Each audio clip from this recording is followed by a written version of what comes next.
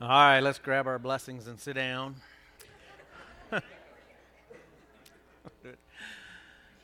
So, I've never paid much attention to British royalty, mainly because I don't really care.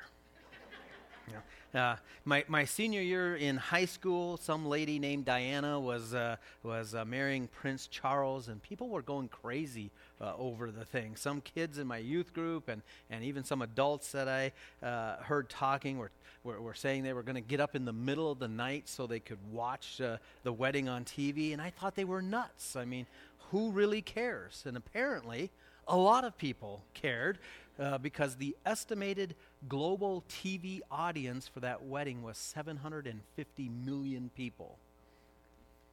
You know, when you're part of the royal family, I was not one of the 750 million. Just when you're part of the royal family, one of the things you get with that is a lot of titles to go with your name. So after marrying Prince Charles, Lady Diana became Her Royal Highness, the Princess of Wales and Countess of Chester, Duchess of Cornwall, Duchess of Rothesay, Countess of Carrick, Baroness of Renfrew, Lady of the Isles, Princess of Scotland. But that's nothing compared to the title for the reigning monarch of England, who is, currently is Queen Elizabeth II. Her title's like at least 3 times as long as that. And officially, the monarch is also the head of the Church of England. So part of their royal title is the statement, Defender of the Faith. The king or queen is supposed to be on guard for the truths of Scripture, at least as they're espoused by the Church of England. Prince Charles, who is the heir apparent, said he'd rather not do that.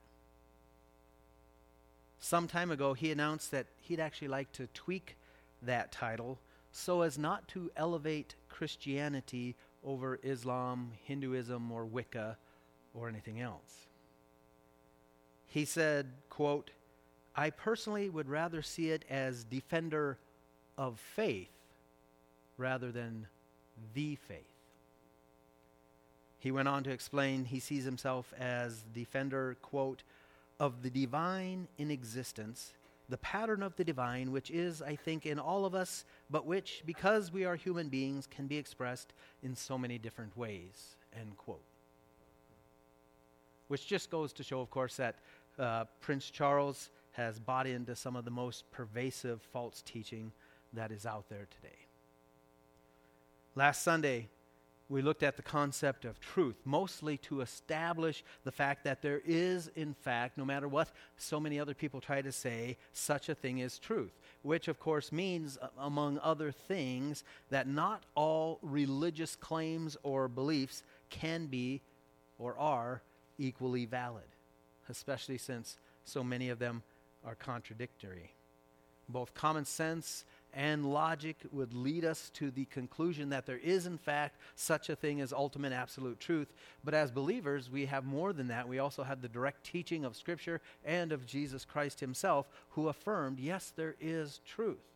And we also saw that Jesus confirmed that his teaching and the Word of God is truth. And so I wanted to spend a week establishing that first, because the sermon by request that we were looking at said this: the Bible warns against false teaching and false teachers. Even the elect, God's chosen ones, can be deceived, according to Matthew 24:24.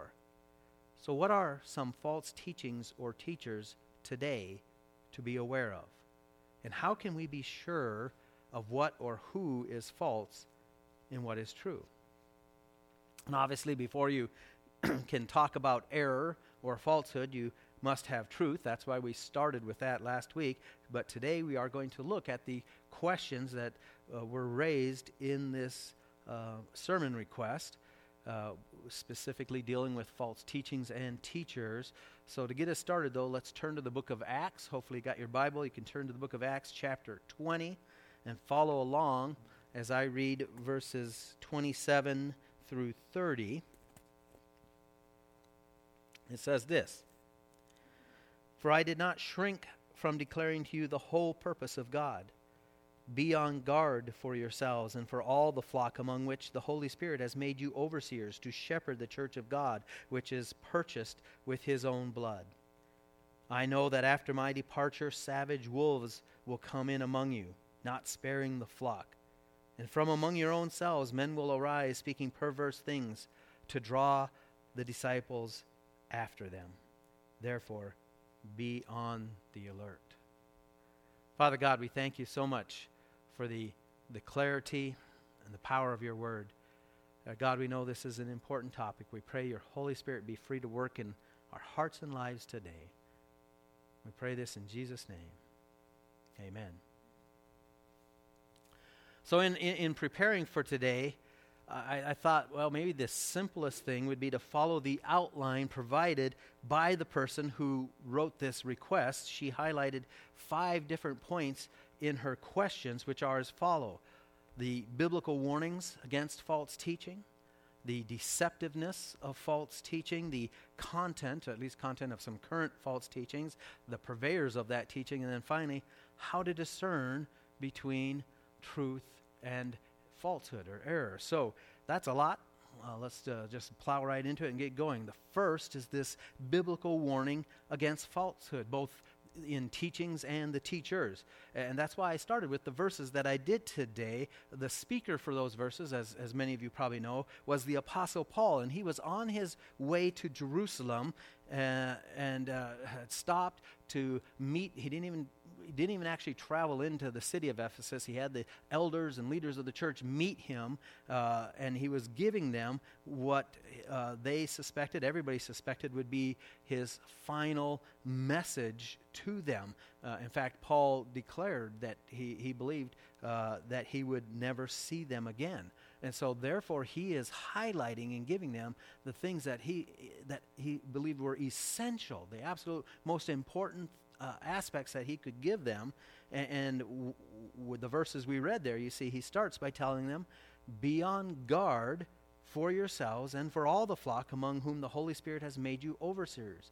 To be on guard means to be vigilant, to be actively watching for something. And that kind of caution is only necessary for something that is a real and present danger. You don't say be on guard for something that's not going to happen. And so what was it they were supposed to be actively watching out for?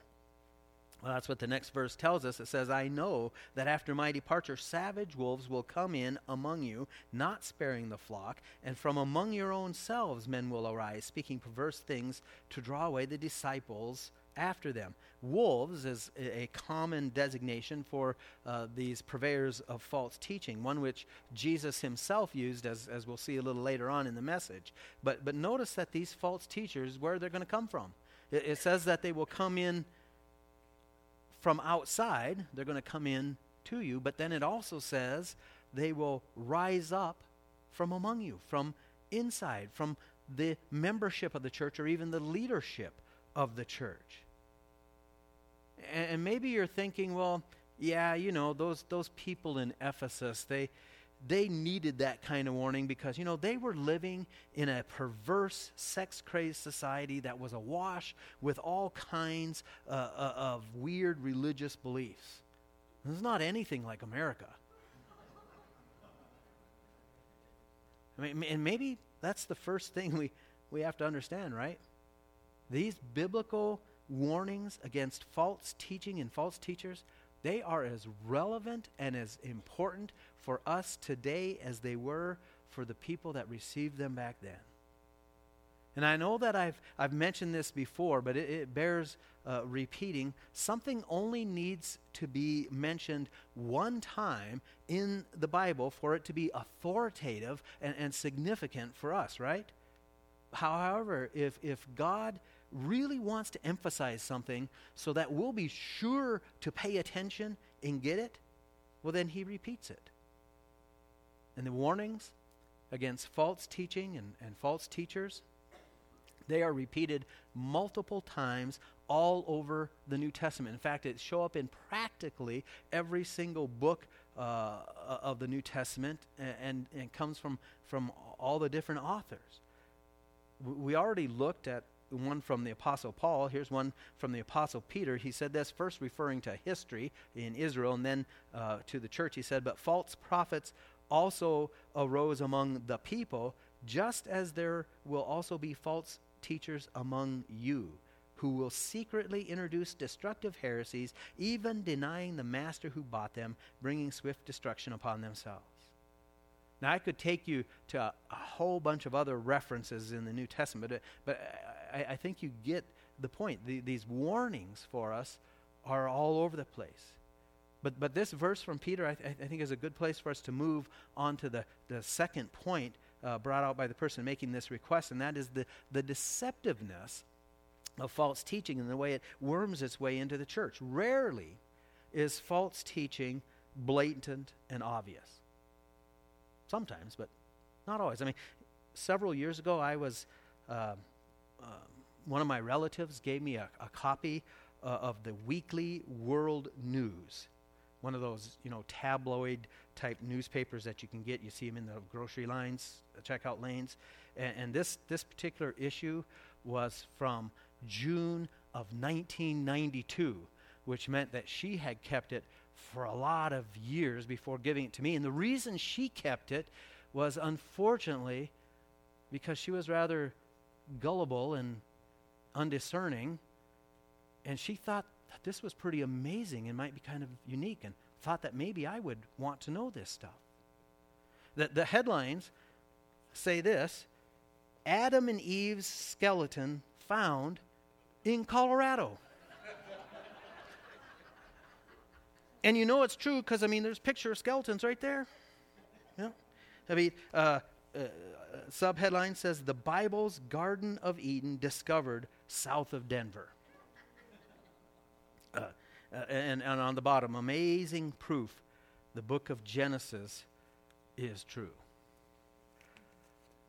Now, it doesn't take a lot of discernment to realize how far off that is. Just one quick reading of the Bible would tell you, the Garden of Eden was around the Euphrates and Tigris River were mentioned, and my geography is not great, but I'm pretty sure those don't flow anywhere near Colorado, since they're on another continent. Usually, false teaching is not that easy to identify. You notice what Peter says there?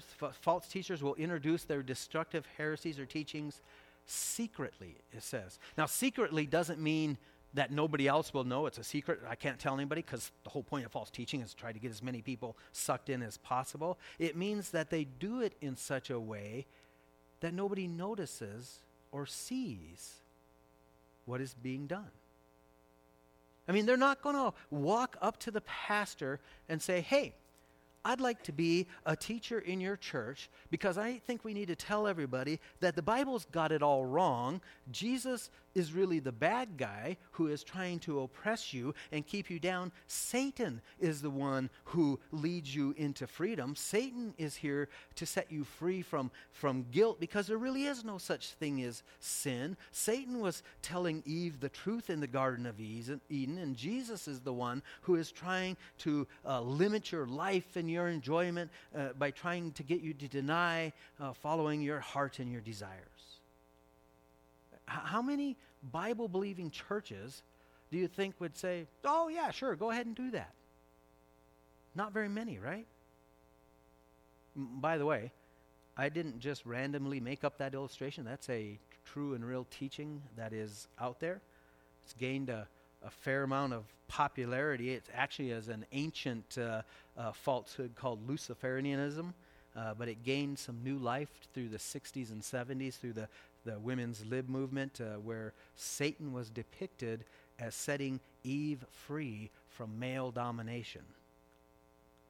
And according to these teachings, Lucifer is a symbol of enlightenment, independence, and human progression.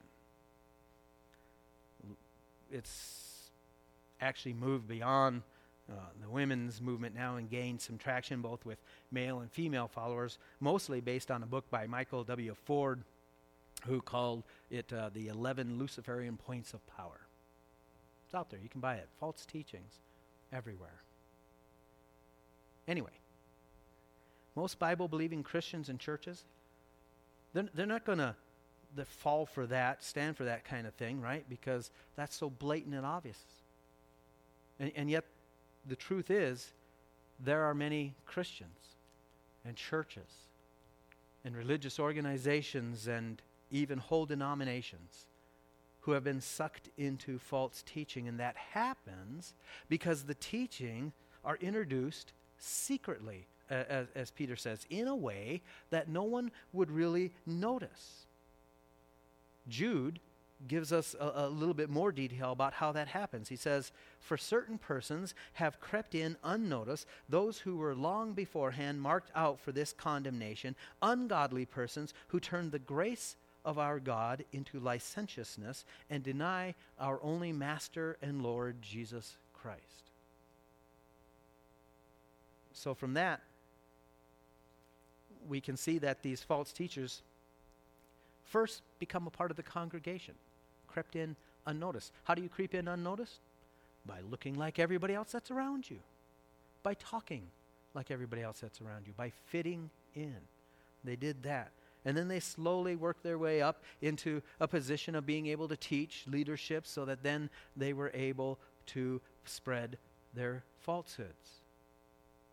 And for those of you who are note takers, we're going to kind of mix points 2 and 3 now as we talk about how they creep in unnoticed, but also what the content of some of the teachings are. You know, there's actually a great deal of false teaching that does come in from the outside. Notice, remember back in Acts, he said it's going to come from outside and from inside. And there's false teachings from the outside that say things like, you know, all roads lead to heaven, or it really doesn't matter what you believe as long as you're sincere about what you believe, or that what truly matters is your behavior. I mean, if you try to be good, if you treat other people well, if you're trying to do nice things and be a nice person and do good deeds in society, well, then that will get you to heaven. And those false teachings, they come in from the outside, but the way they infiltrate the church then is by getting church attenders to believe that and start thinking about that and do that, and then they start talking about that and spreading that around there, and it just slowly infiltrates the church. And that exact thing has happened, so that even right now there are many churches and denominations in America who have embraced those very falsehoods that I just mentioned. And they're teaching them from the pulpit. And none of them can be supported by the Bible. The Bible teaches that there is one road that leads to heaven. It says that sincerely believing a falsehood just means you'll be sincerely wrong. And that your behavior cannot be good enough to get you into heaven, because the standard is perfection. And none of us is perfect. That's why we need Jesus. Rarely, you see, are these false teachings introduced into the church full scale, because they would be so obvious. You'd think people would turn away from them immediately. They're introduced secretly.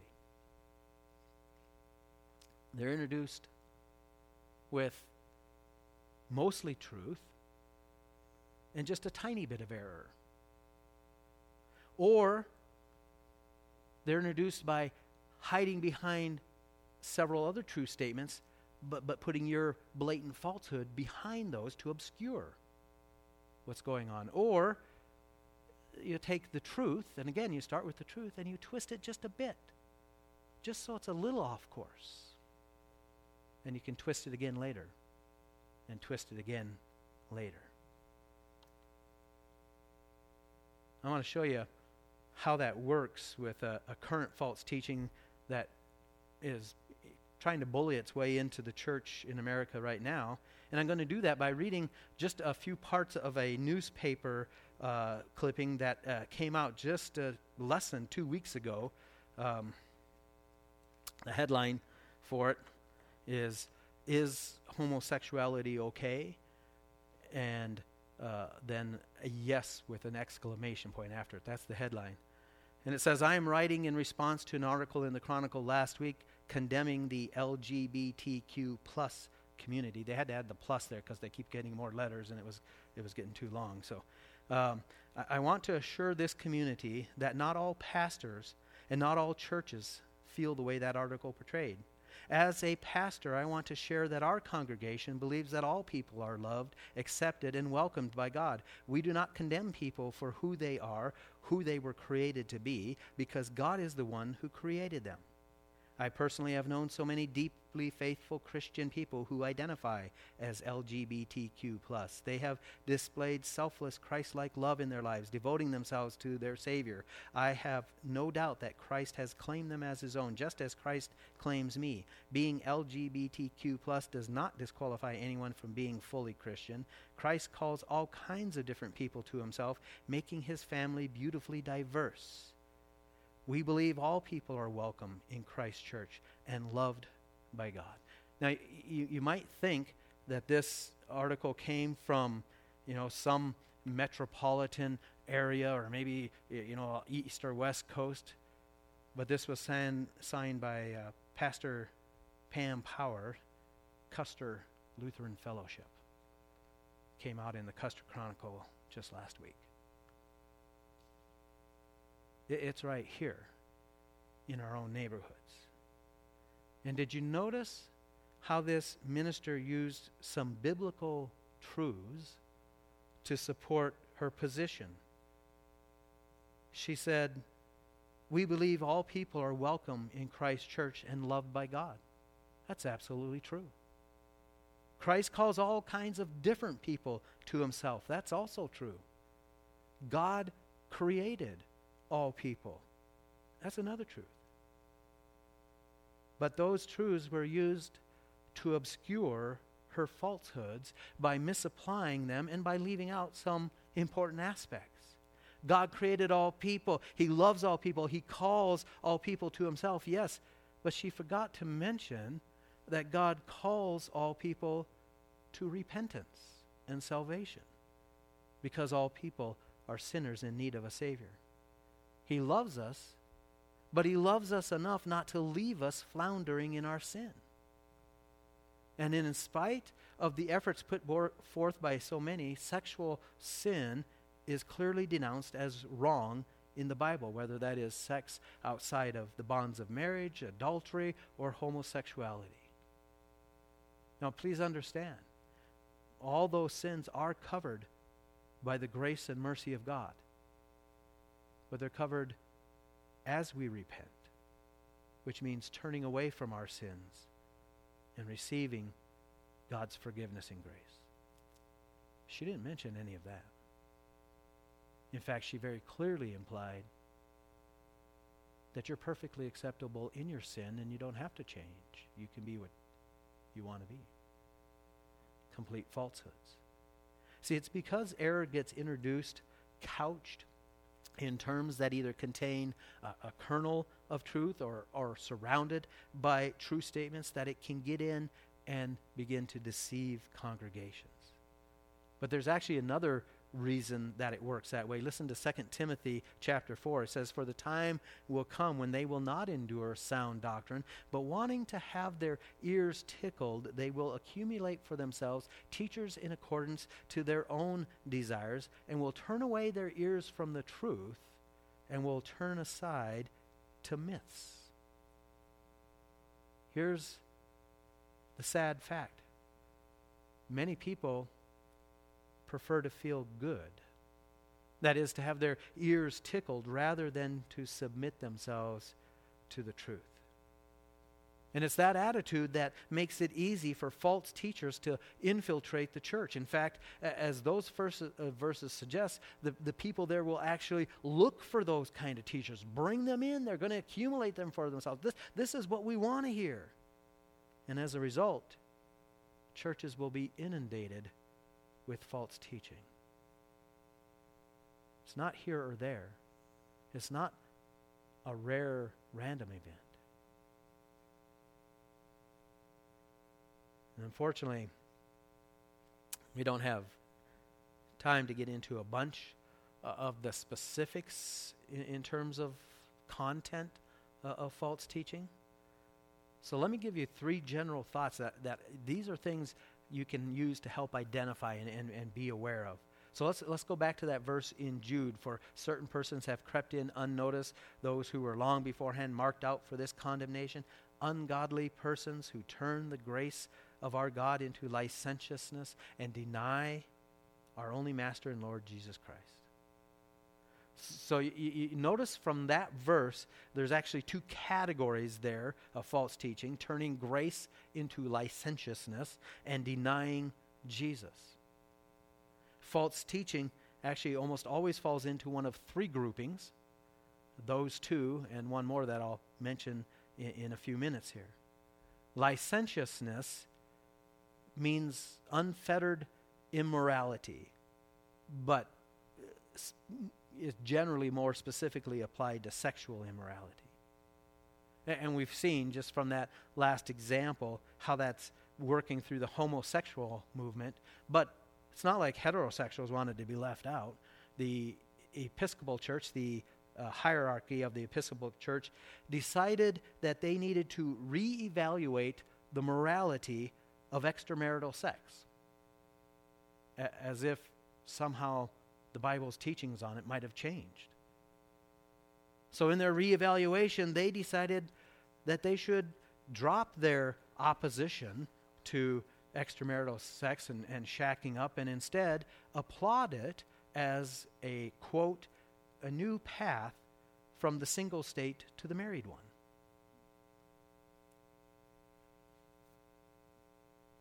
Then I read about several churches that want to pacify the transgender crowd. Then some of them did this by holding drag queen events as part of their morning worship service. One Presbyterian church in Cincinnati had the pastor dressed in complete drag and called the children up on stage and sit around his feet, but rather than giving a children's sermon as was typical or read from the Bible, he read them the book Pride, the story of Harvey Milk and the Rainbow Flag. Or you could go to the United Church of Christ in Ames, Iowa. They had a drag party at the church. In fact, they were encouraging the children to dress in drag and to have a contest to see who could be the drag king and queen. Fortunately, they assured the parents that there would be adult supervision. Or you could move on to abortion and the morality of that, but abortion itself is usually pushed as a way of removing consequences of sexual sin, licentiousness. You know, this past year, the pro-abortion organization, the National Abortion Federation, named the Very Reverend Catherine Hancock Ragsdale as the organization's new president and CEO. Ragsdale is a openly gay Episcopal priest married to another Episcopal priest named Mallie Lloyd, and she's been an outspoken advocate for abortion rights. She preached that abortion was a blessing, saying, quote, "Abortion providers are some of my personal heroes and modern-day saints." With just these examples, you can see how false teaching leads people away from biblical morality and instead introduces a worldly idea or concept of what is right and wrong, which in reality means hardly anything is wrong. But many false teachers, the second category, also lead away from the biblical understanding of the person and work of Jesus Christ. In other words, they are denying Jesus. Now again, they don't go in and deny Jesus, say, hey, you guys got it all wrong, quit thinking about Jesus. They deny Jesus by teaching falsehoods about him. Remember the previous examples of, all roads lead to heaven, or sincerity in any belief is good enough, or being good enough is all it takes. All of those are a denial of the unique work of Christ for salvation, because you know what? You don't need Jesus if those other things are true. So it's a way of denying Jesus, even if they'll talk about Jesus. And besides that, in those things, if you come across any preacher who is afraid to preach on the issues of sin and repentance, or will not affirm the literal physical death and resurrection of Jesus Christ for our salvation, or not affirm the truth of the virgin birth and therefore the unique aspect of Jesus being fully God and fully man, those are all ways of denying the reality of who Jesus is. And when you begin to deny the truth of Jesus, then you open the door for all kinds of other false religious beliefs and leaders. And you can do it even while talking about Jesus.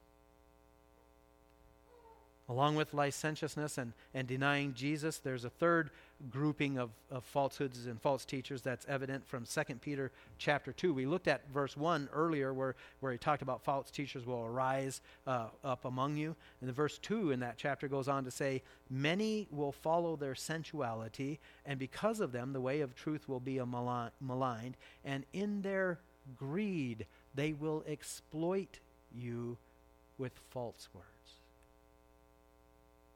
Greed includes not only a lust for money, but also power and influence. And I've said this before, and I'll say it again. Any preacher that spends more time asking for money or talking about money than they do preaching and teaching the fundamental doctrines of Scripture, they are leading you down the wrong path. Any preacher who promises you worldly wealth and pleasures is not speaking the truth. Jesus said, you take up your cross. We're told through many tribulations you enter the kingdom of God. You're told that Jesus said, Paul said that all those who desire to live godly in Christ will be persecuted. Maybe you're wondering, man, this is all over the place. This is in so many churches right here in America. How could all this happen? Let me take you to another verse. But the Spirit explicitly says that in latter times some will fall away from the faith, paying attention to deceitful spirits and doctrines of demons, by means of the hypocrisy of liars seared in their own conscience as with a branding iron. Seared in their own conscience. That means they're going to believe what they're doing is right, that it's okay. They'll be sincere. But see, false teaching doesn't just happen because man is corrupt. They happen because Satan is attacking the church. He knows that the church is the bride of Christ, and that it is God's chosen instrument for reaching the world with the gospel. And so Satan attacks. Now, we don't need to be scared of that, because Jesus himself said he'll be the defender and the builder, protector and builder of the church, right? But that does mean we need to be aware of the reality of this spiritual battle, because it is everywhere and out there, and we have to be on guard. That's what Scripture says. Be on guard. There will be false teachers, and they frequently will work to corrupt the gospel of Jesus. In fact, again, Jesus himself spoke of this. Listen to what he said as we turn to that final question in the request. How can we know? How can we discern what is true and false? In Matthew 7, Jesus said, beware of the false prophets who come to you in sheep's clothing, but inwardly are ravenous wolves. You will know them by their fruits. Grapes are not gathered from thorn bushes, nor figs from thistles, are they?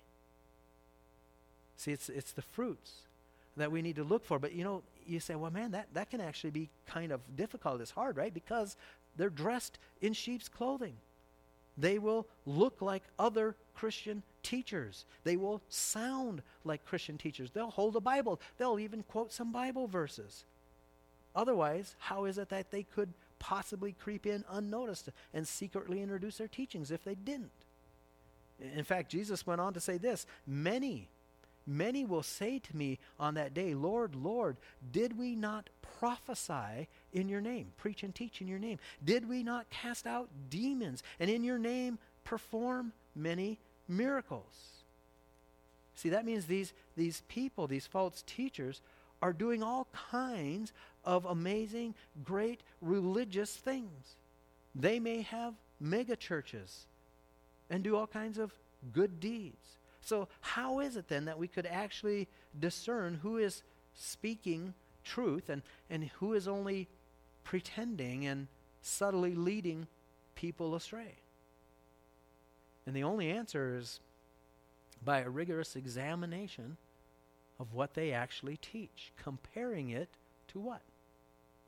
One final standard. Truth. Your word is truth. Jesus said, Scripture is what it has to be compared to it. And then take a close look at the character. Look for issues in those three groupings that we talked about. Is it a type of teaching that's going to lead people away from biblical morality? Then it's false. Does it in any way deny the supreme position of Jesus Christ? Then it's false. Is it focused on greed? Filling your earthly desires or theirs? If any of those three things are present, I would run away from them, no matter what else they teach. Remember, they're going to couch it in truth. There's going to be truth in and around it. But run away from that. We must employ Jesus' command in John 7:24. Do not judge according to appearance, because it's going to look good on the outside. But he says, do judge with righteous judgment. That means that it's not only okay, but it's actually critical for us and necessary for our spiritual health to take a close look.